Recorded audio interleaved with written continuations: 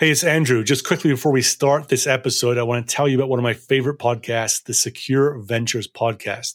The host, Kyle McNulty, interviews cybersecurity founders about what they are building. I enjoy it because Kyle focuses on their technology, what it solves, why they build it, where it fits in the market. Also, listeners can understand the why of these startups.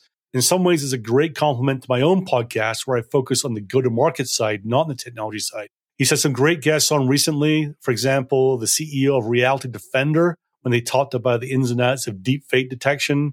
He's had the co-founder and CEO of Ghost Security, and also the co-founder of Radical, Chris Peterson, who was incidentally a founder of Logarithm, where they talk about the role of AI in the SOC. This is not a paid promotion. I just simply enjoy what Kyle is doing with his interviews and get a lot out of them. Check it out. It's the Secure Ventures podcast. Now on with this episode.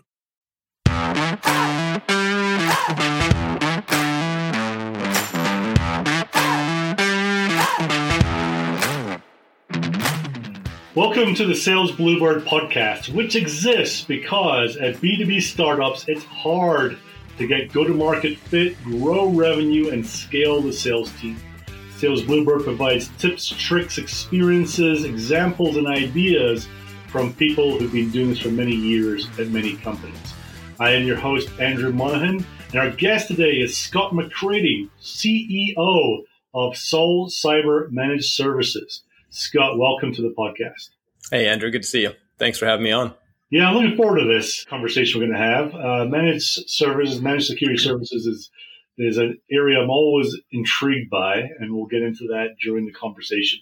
But before we get there, let me just have a call out to the listeners. So for the first time, we're taking sponsors now on the podcast. I think the first one we got lined up, it'll be coming in a couple of weeks' time. If you're interested in reaching cybersecurity sellers, sales teams, sales leaders, then go to salesbluebird.com. The top menu there's an option for sponsors. It'll tell you all about it. And if you want to talk to me directly, just hit the button up there to do that, and we could have a conversation. But great opportunity to reach a bunch of salespeople, sales teams, and sales leaders. Scott, back to you. 6 questions for you to get to know the real Scott McCrady. And these are not up for debate, and it depends, and maybes, and I don't know. It's quick answers, whatever comes into your mind, first of all. You ready to go? I'm ready. Let's do it. All right. First one, dive bar or cocktail bar? Probably cocktail bar. Suite of the Four Seasons or cabin in the woods? Oh, God. Probably cabin in the woods right now. Okay. Trick type Jeep or German car with all the gadgets? Definitely German car with the gadgets. Beach or mountains? I'd go beach. Okay. Definitely a water guy. You are? Okay. And they say home is where the heart is. Where is home for you? Right now it's Dallas. I grew up here, but I spent a lot of time overseas and other places. But yeah, Dallas is home now. It's made a full circle. Yeah. And finally, how did you first make money as a kid? Ooh, that's a good one. I did this thing called lot washing in Dallas, actually. So you have these huge car dealerships, and they'd want their cars cleaned on Wednesday, Thursdays, and Fridays before the weekend. So we would go out and spend about 14 hours cleaning these cars. We do anywhere from 800 to 1,000 cars in a day at all these different lots around Dallas. And my parents loved it because it's just completely wrecked by the end of the day, right? So you come home, you just fall asleep immediately and don't bother your parents. And that was how we did it. Yep. Hard manual labor. How old were you when that was going on? Technically, I was underage. I think I started when I was about 15. So I wasn't supposed to be doing it, I think. But I loved it. It was great. And it paid my way through college. That's hard work. That's out in the heat, right? It was, yeah, and almost all of it was summertime. But 15-year-old boys are sort of indestructible, and we're not very smart. So throw them at cars. The joke I had actually was really fun. I was a super skinny kid, but we'd wring out these leather chamois, and so you'd wring these leather chamois out. I don't know, a couple thousand times a day, right?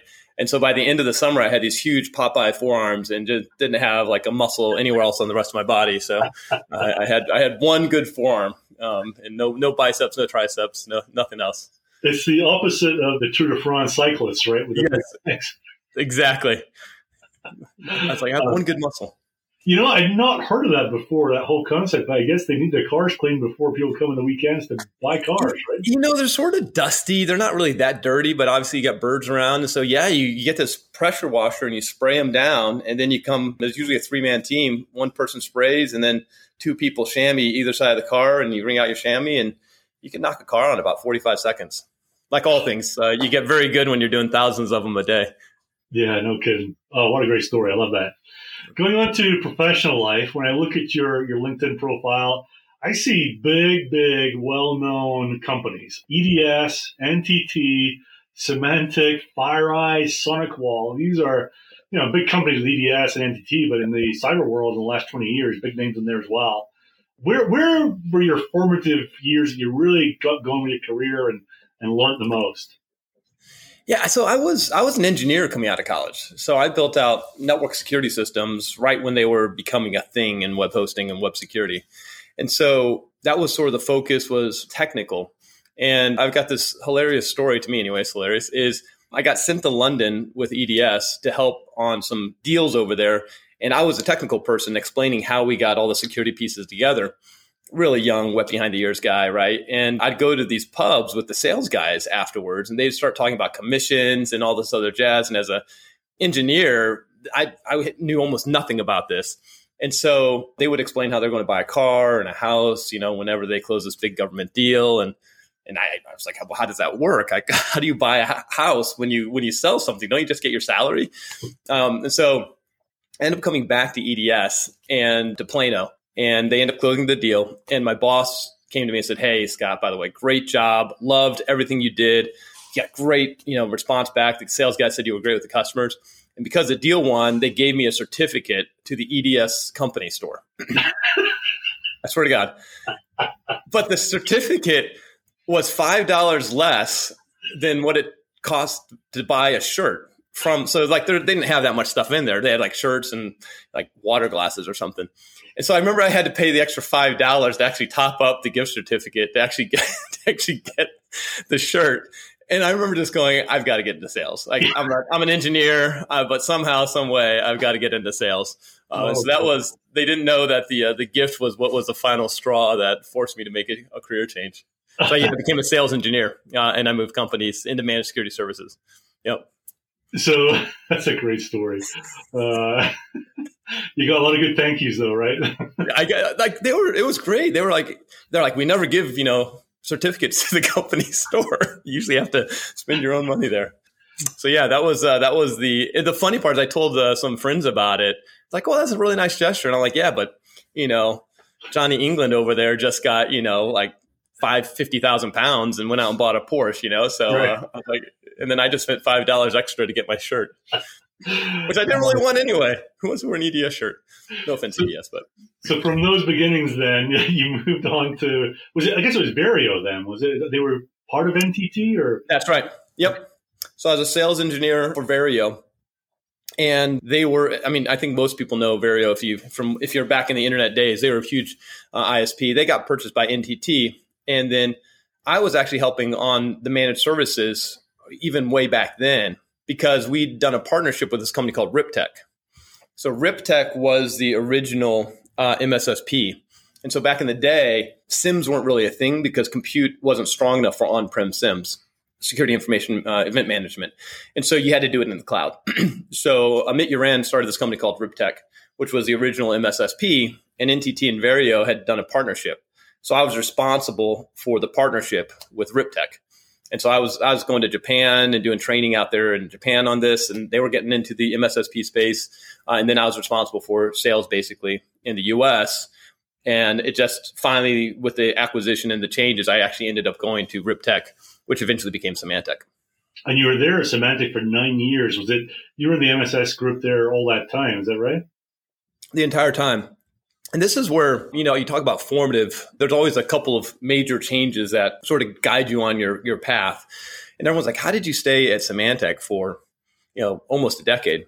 And the answer is I had great opportunities. They just kept giving me interesting things to go do. So during that time, I got a chance to actually go to Asia. So I lived in Sydney for 4 years, and I built out their entire Asia Pacific and Japan business. So built out a SOC in Sydney, built out a SOC in Japan. I basically took that business from zero to a really, really solid business. And then I got asked to come back and run the whole business, which at the time I think was the largest MSSP in the world. We had, I think, 450 to 500 employees. We had 6 security operations centers around the world. I mean, it was a pretty good sized business. And so, inside of Symantec, we were a relatively small cog in the big wheel that was really a consumer-based or an enterprise-based software business. So our piece was relatively small, but it was a blast because it felt like you were in a small company inside of a large company. And so 10 years went by very, very quickly. But, when you get to be a general manager of Asia and then get to be a general manager of an entire business, there's things that you learn that you're just not going to pick up in a standard large company, right? So you know how to run your own P&L, how to run operations and sales and marketing. So it was a really just formative experience. And, I got to live overseas. It was fantastic. So Symantec really treated me well. And then after almost 10 years there, another big name, FireEye. Were you doing the same sort of thing for FireEye? Yeah, so I was pre-IPO at FireEye. So after 10 years, I wanted to go somewhere smaller. Went pre-IPO, and of course, that was just a crazy time with the Mandiant acquisition. And those guys really, really well. Super, super talented people. Some of the smartest people in security, were sort of congregating in the FireEye Mandiant ranks.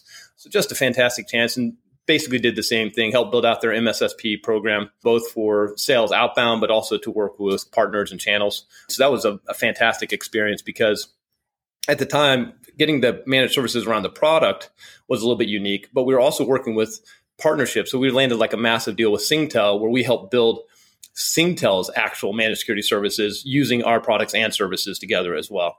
So we sort of got to rebuild an MSSP business, but using the FireEye and Mandiant components. So that was clearly in your DNA and everything you were learning. Fast forward a few years, in January 2021, you become the CEO at SolCyber Managed Security Services. Yep. You can see it kind of built as the modern MSSP. I'm wondering what you learned along the way that says, we need to do this a little bit differently or a little bit better at SolCyber. Yeah, and I think the main thing. So most of us, I've been in the space now for over 20 years, and almost that entire time was, Fortune 100, Fortune 500 sales. And so this concept of saying there's a lot of smart people in these companies and they build out a security program. And once that's all done, they then contract with an MSSP to consume that data, provide interesting analytics against it, and let them know when something bad's happening. That is the standard model. But the problem is the breaches in the mid-market were just accelerating, Andrew. Like we were just seeing the breaches at, call it 5,000 seats and below, just continuing to accelerate. So when we were thinking about SolCyber, we're like, why is that? Like, why is this mid-market in such a difficult position? And our view was, you've got 3 hard things to solve. Is one, everybody calls themselves an MSSP. So there's this explosion of nomenclature out there around who is one, who's not one, what's an MSP, what's an MSSP. And I think the mid-market wasn't really getting what we would call Fortune 100 level security in order to repel these attacks that you're seeing that are more sophisticated against them than they used to be.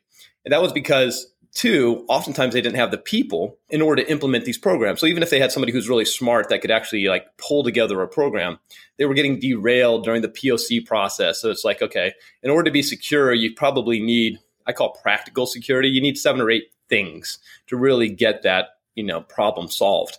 And so if you're looking at 8 things that you have to go do, and each of those is 3 POCs for each of those 8 things, it's taken them 2 or 3 years, and then people leave. And so they weren't working their way through the process.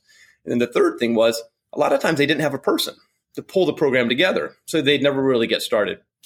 So our view was, how do you take Fortune 100 level security?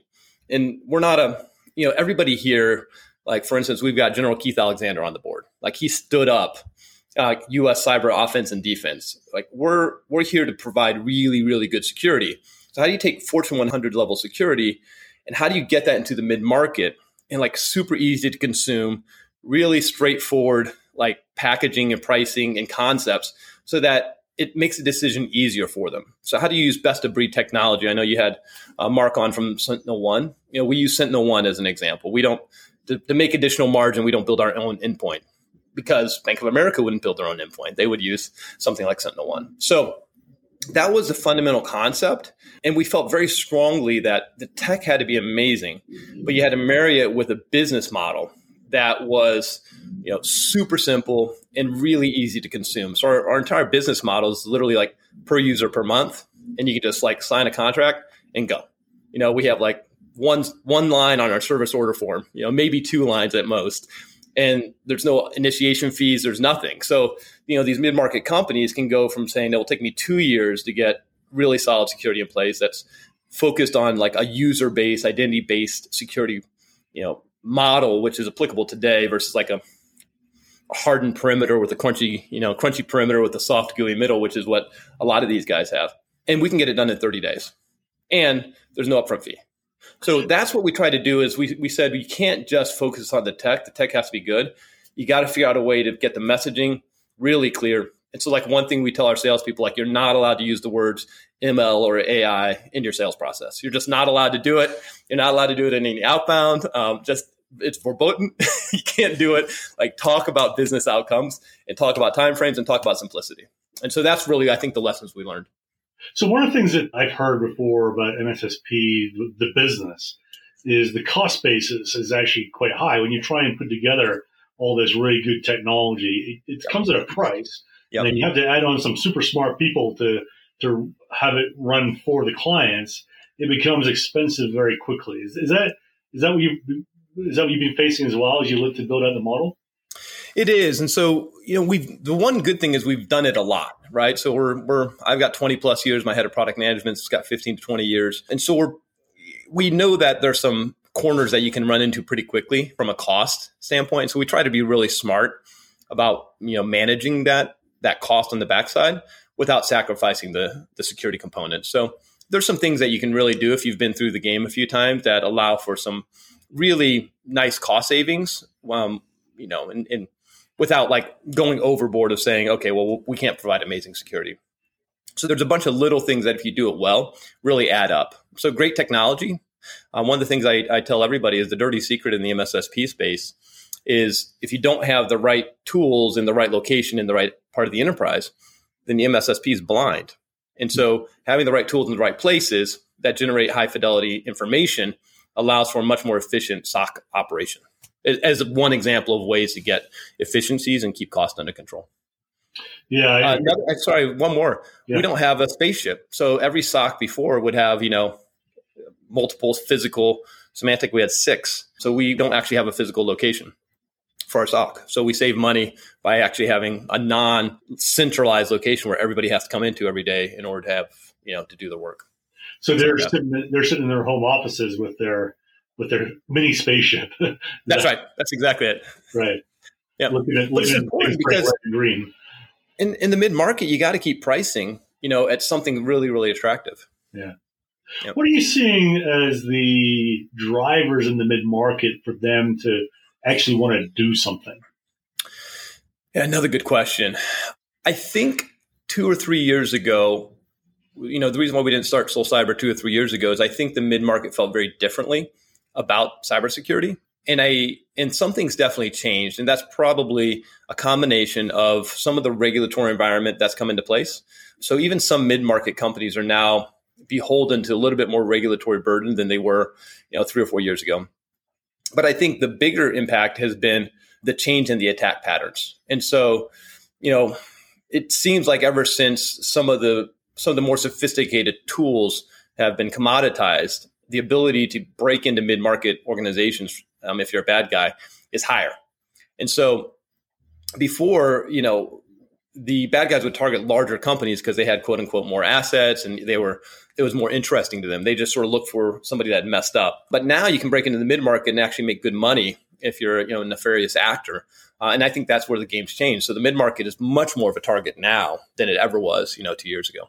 And you can see that in insurance premiums going up. You can see that in the number of ransomware events happening in the mid-market. So just on a lot of levels, you can that plays out when it comes to the statistics. It was the ransomware that sprung to mind for me is that, some of them, they're not asking for millions and millions of dollars, right? They're asking for tens of thousands, which a mid-market company might be tempted to pay. Yep.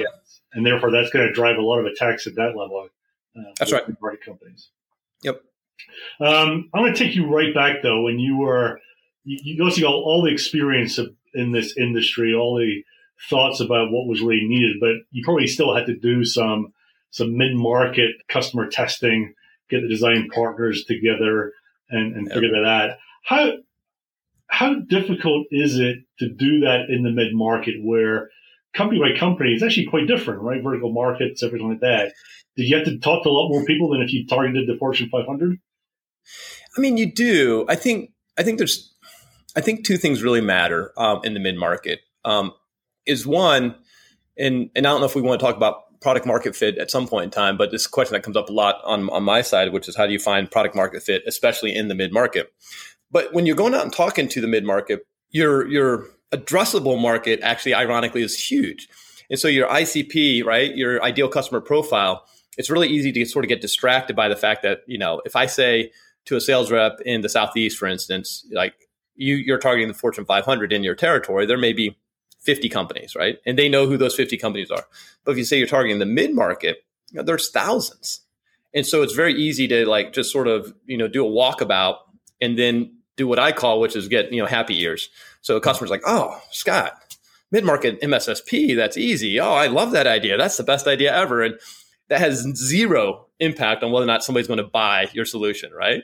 And this is where I think, especially founders and people that are in the startup world is, and I learned this the hard way by having been in sales, but coming from an engineer.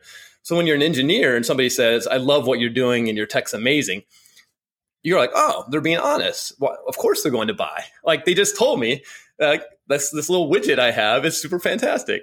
And so when you get into sales and you get the rude awakening of a customer's happy to tell you good things, right up until the point where they're not happy to buy your stuff, right? And that gap is massive between I like it, but we're not going to sign. And so that was a lesson I learned on the sales side. And so when we're looking at targeting mid-market, we went and talked to a lot of people. And the question wasn't like, does this make sense? Obviously, that was sort of in there, but it's like, would this help you have an outcome that matters to you? That this is because this is a problem. Is this truly something that you need to solve? And we would get a lot of like, oh my God, this is this thing that's like hangs over me. I know I need to do it. I get distracted every day by a million other things. I want to just get this off my plate. And then we'd say, would you pay for it? And they're like, well, yeah, 100%. We say, would your boss approve you paying for it? And then they're like, well, yeah, I think so. And they're like, well, how much is it? So we'd actually sort of go through this, what I'd call almost like a sales process before we even actually sold them anything. Mm-hmm. And so with that done, we felt fairly confident that we were going to come out with something that was interesting and unique. But to be candid, like when it launches, you're still nervous, right? You're like, okay. So, when you get your first dozen customers, you feel super happy. You're very excited because you know that you're onto something and you're solving a problem for people.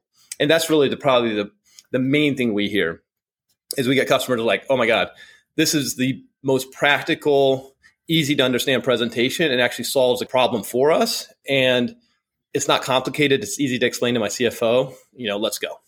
And so that I think the feedback was solid, but it seems like it rang true when we got into the sales motions. And when you're doing that, it sounds like you're talking with the person at the company who's being the IT manager, right? The person who just does computers, right? Not necessarily the CFO or the CEO. Is that right? Yeah, because we talk to more business leaders now, but when you're trying to get some feedback, we did talk to some CISOs and CFOs that we knew that were friendlies and that would be very candid about whether or not we were good or not. So we did actually talk to some of the C-level people, but we also talked to some, obviously, operators for sure. Okay. And they were friendlies, right? So it was easy to have those conversations and be very... It was, but we actually asked them for some recommendations, too, of non-friendlies that they're like, oh, yeah, this person's really upfront. They'll tell you what they really think. They're not going to sugarcoat it or tell you something that you don't want to hear. So we were trying to get a broader feedback loop than just what our friendlies would have, for sure. And how did you know that, you use the phrase, right, product market fit. How did you know you had it? When did you go, I think we're ready to start scaling that? Yeah, I think it's two pieces. There's an official definition, right, out of the VC world, which is call it your first, 10 or 12 customers inside of a cohort. that is similar, that looks to be repeatable. And so you say, well, product market fit says I've gone and gotten a certain number of customers. And then you go to say, well, is it a repeatable product market repeatability? And so that's saying, well, now that I've got my 10, can I turn that into 50? The thing for me around product market fit, I think that really matters is there's also a little bit of the art to just the pure raw formula.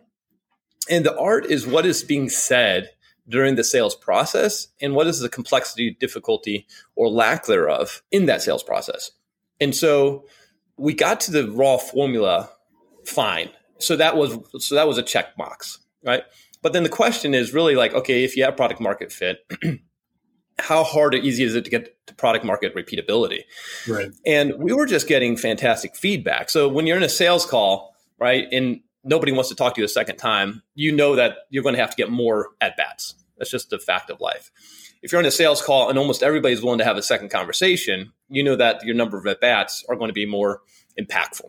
And we were having really high volumes of success in these whenever we were getting conversations. And during the conversations, we were just getting incredibly positive feedback around this solves a fundamental problem that we have. And so we're very happy to move forward. So our success rate, our close ratios, and our close timeframes were way faster. I mean, we were having deals closed from non-friendlies. These were people that found us off our webpage on MSS deals, in 4 weeks, in 6 weeks, which is unheard of in our space. You just don't tend to close an MSSP deal, in a month. And we actually had deals closing that quickly. And so I think there's some metrics that are in there around just time to close and how long it takes to work through the sales funnel that you could actually apply to this. But there's definitely a little bit of like, okay, we're getting really positive feedback, which gives you more confidence for sure. How much of that do you put down to having a really easy business model that you're not asking for someone to sign a contract for 5 years or something like that, right? It's just easy to get going with you.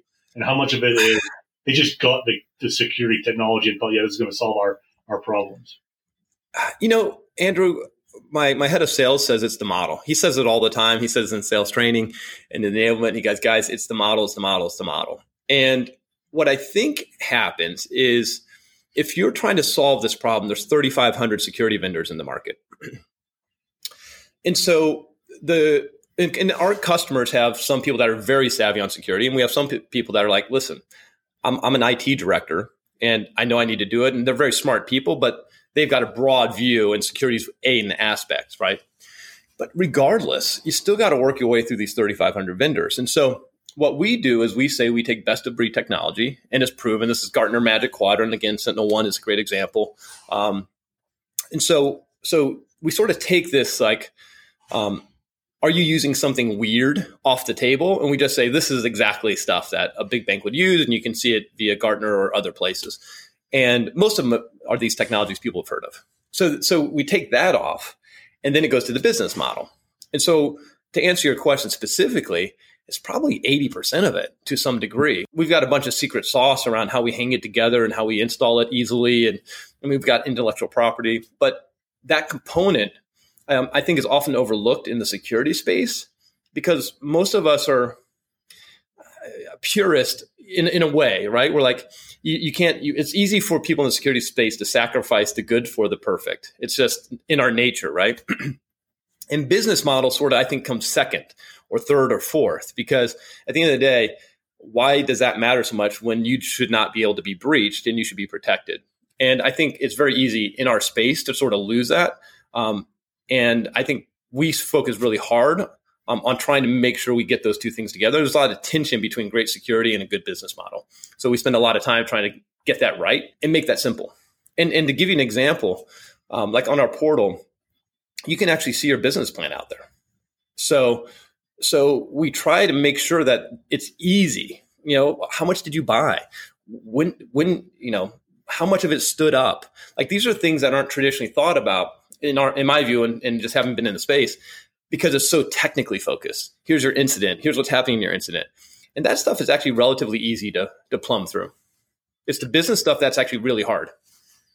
Yeah, thinking back on my career, there's a lot of decisions being made on technology that's good enough, right? I don't need the 100% perfect lock all the doors thing. Yeah. This thing over here, half the price is good enough for me, thanks, right? Yeah. And understanding that, it seems like it's it's really important to get that perspective about how people think about security. Because to your point, they don't think about it like maybe we do as practitioners, right? Or the industry does as practitioners.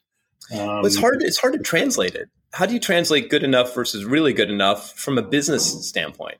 And so I totally get where most people are coming from, because they think that what they have is sufficient and covers their business risk. And so we really try to help drive a different conversation. So an example is we're coming out with a partnership with insurance, because cyber insurance's prices have gone up so much. So if you're using our foundational coverage, you can get up to a 30% discount on your cyber insurance. We don't make any money on it. It's nothing we did, but we spent a lot of time working with some insurance companies to try to get this in place just to solve that problem. Obviously, it's good marketing for us. It's not purely altruistic, but it's not a financial thing. We're just trying to help companies solve this business problem, which is a combination of security, finances, and risk. And we're trying to do that as broadly as we can. So going back to when you were scaling the sales team, then how did you think about getting the right people and where you started? Right? Did you get sales leader first and then bring in some AEs, or did you start with SDRs and build up from there? I think one of the biggest challenges in the space is there's a set model, and everybody sort of follows the set model. And I think you have to be very, very clear on what you're trying to do and how, again, to your business model, you marry your tech to your business model. Well, that also then obviously should impact your sales motion. So from our side, we're targeting the mid-market, and we're targeting a conversation that's supposed to just take the concern and the risk off and ease the mind of the people we're talking with whom we're talking.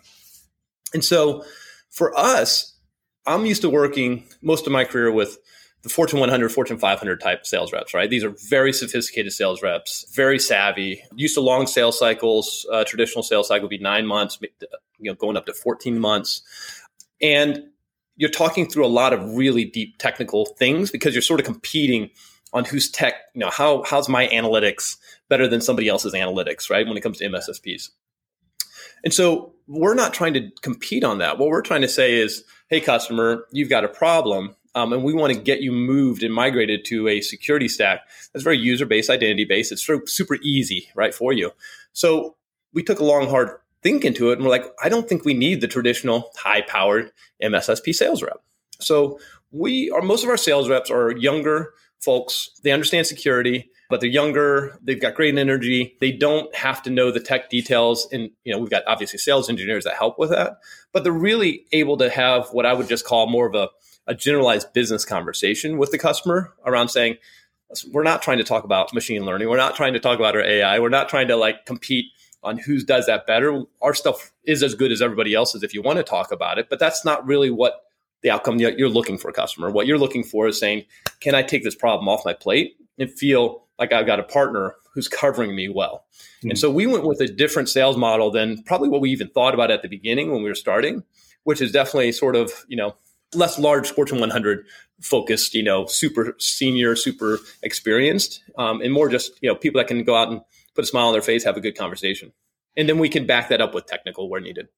And are they getting fed on inbound, or have you SDRs that are Great question. We do both.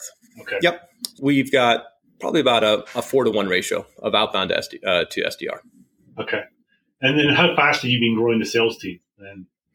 Pretty quickly. Right now, we're in the it doesn't stop phase. So if we see good people, we hire them. So yeah, we're in a continual cycle of hiring folks right now. And so we'll hire people, we'll get them on board, we'll go through our onboarding process, our training, and our enablement. And then if we find 2 or 3 more good people, we'll bring them on. So, the business we're getting really good response in the market. So you obviously want to take advantage of that. Yep. So hiring great talent right now in cybersecurity sales is probably one of the, if not the biggest challenge for sales leaders at the moment. Do you have a tip for other sales leaders, CEOs who are looking to build out a team that you can pass on? Yeah, I do, because I think part of it is being super clear on who your ICP is and what capabilities your salesperson needs. And, so many of the security companies are like, I need a high-powered, tenured, security expert, right, to go have this conversation in order to break into, Bank of America, right, or something. And if you need that, fine, and go get it. But I think the first thing is be really honest about what you can do as a founder or your top level executives to give that more sophisticated, historical conversation. I'll get on any sales call at any point in time with customers from the sales team. So I think that broadens it. So if you look at that and you say, I don't necessarily have to have that, I think it broadens the aperture. The second thing is, to me anyways, don't be afraid of enablement or training. It takes the time, and obviously there's complications with that. But if you feel that you can cover their gaps by having some of your more senior people get on calls, and if you can do some really solid enablement, again, it opens the aperture. Now maybe you don't have to find a security person. You can just find a great salesperson who's young and hungry, and you can get them up to speed on security. So the tip I would say is, one, make sure you're really honest about whether or not you need that really sophisticated security specialist salesperson. And then two, if you can spend the time on enablement and have your more senior folks, whether that's your product marketing team, your founder, or maybe your CTO, help buffer some of that technical gap at the beginning, then I think you have a much broader capability to go hunt for sales reps outside of the security space.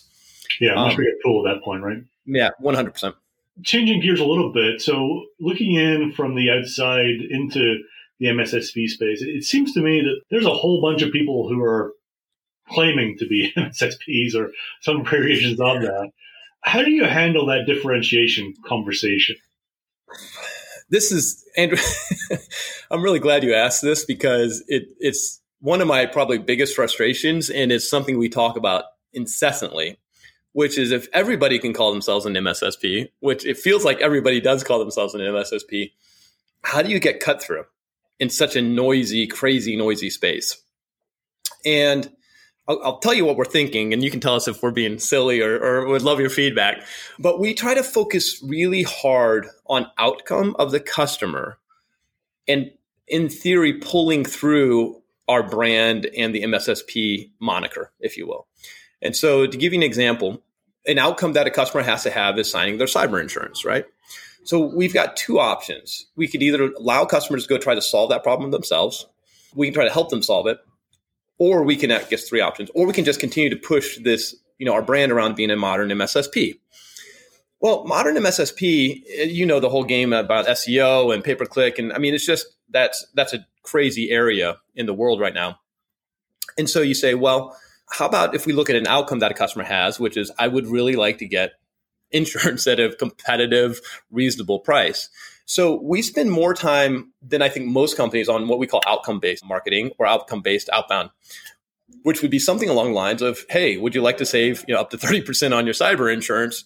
Talk to us. We're happy to help. Or it could be something along the lines of, there could be a compliance need that's needed. There could be something around SEC or FINRA regulations that are sort of changing right now. There could be something around, like, we do a lot of work in Silicon Valley. So Series B, Series C companies that seem to be very interested. So what we do is we spend a lot less time on focusing on us and try to spend a lot more time focusing on what could be what we hope is something that's top of mind for them. Mm-hmm. And then if they're interested, we'll talk about being a modern MSSP. Because I think in our particular space, it's just crazy noisy. It's crazy noisy. It's very confusing. And so we try to sort of get around that by getting ahead of what the outcomes are and then figure out, can we impact those for them? And again, I know I've talked about insurance a couple of times, but it's this thing that's top of mind, which is we started this 6 months ago because I was like, man, if I were a mid-market customer, the thing that I'd really care about right now is getting my cyber insurance at a decent price. Yeah. And I was like, how do we help them solve that problem?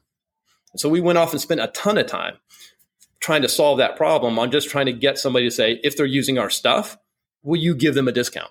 And finally, we found a Tier A broker or Tier A underwriter who's like, absolutely, 100%.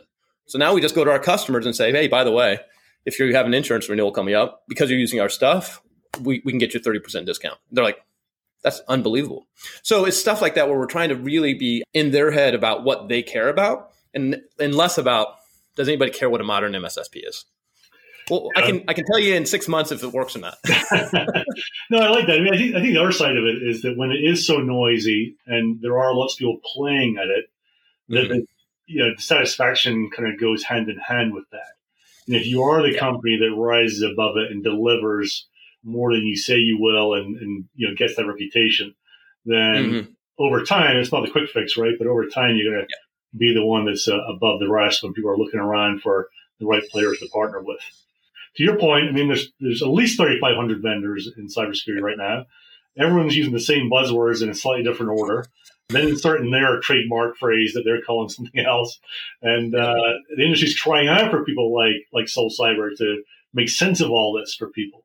It needs that layer of rational thinking about how should someone approach this. And if you go back to bare bones and say, look, you don't need to care so much about this stuff. You need to care that you get your cyber insurance through a premium you can afford. And by the way, that they even accept you, then, getting the outcomes that you actually want, not whether you got the right endpoint protection product or not.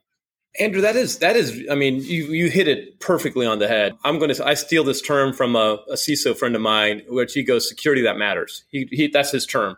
He goes, there's so much security out there that's needed if you're in a certain types of niche or you're super big and you've got the time, the resources, and you got these unique little problems.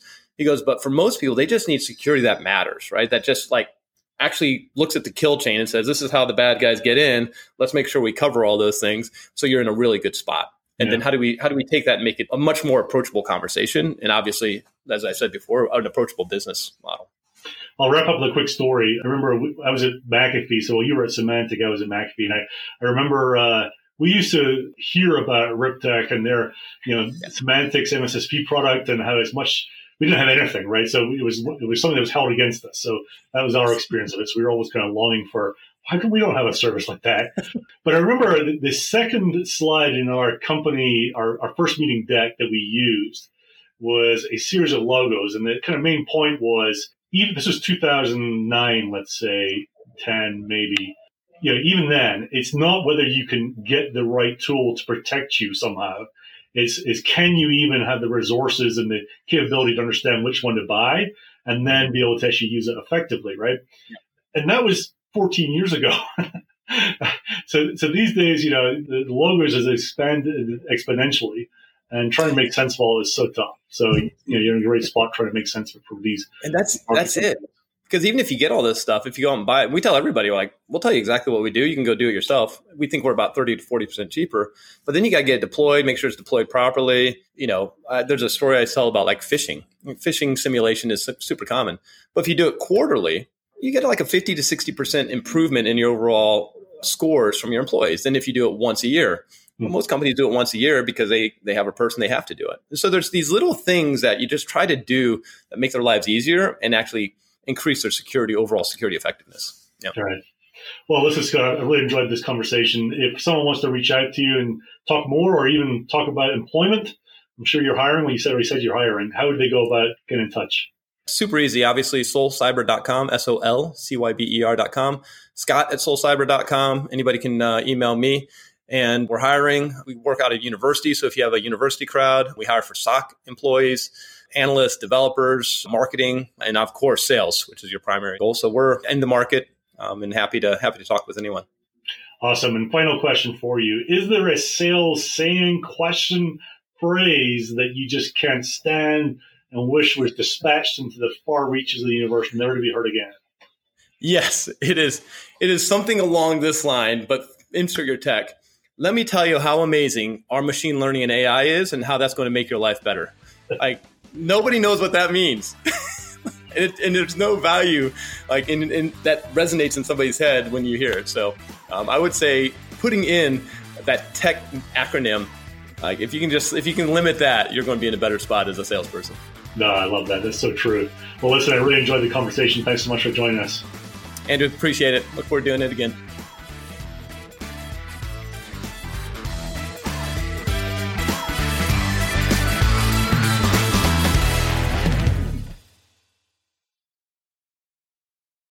It would mean a lot to me and to the continued growth of the show if you could help get the word out.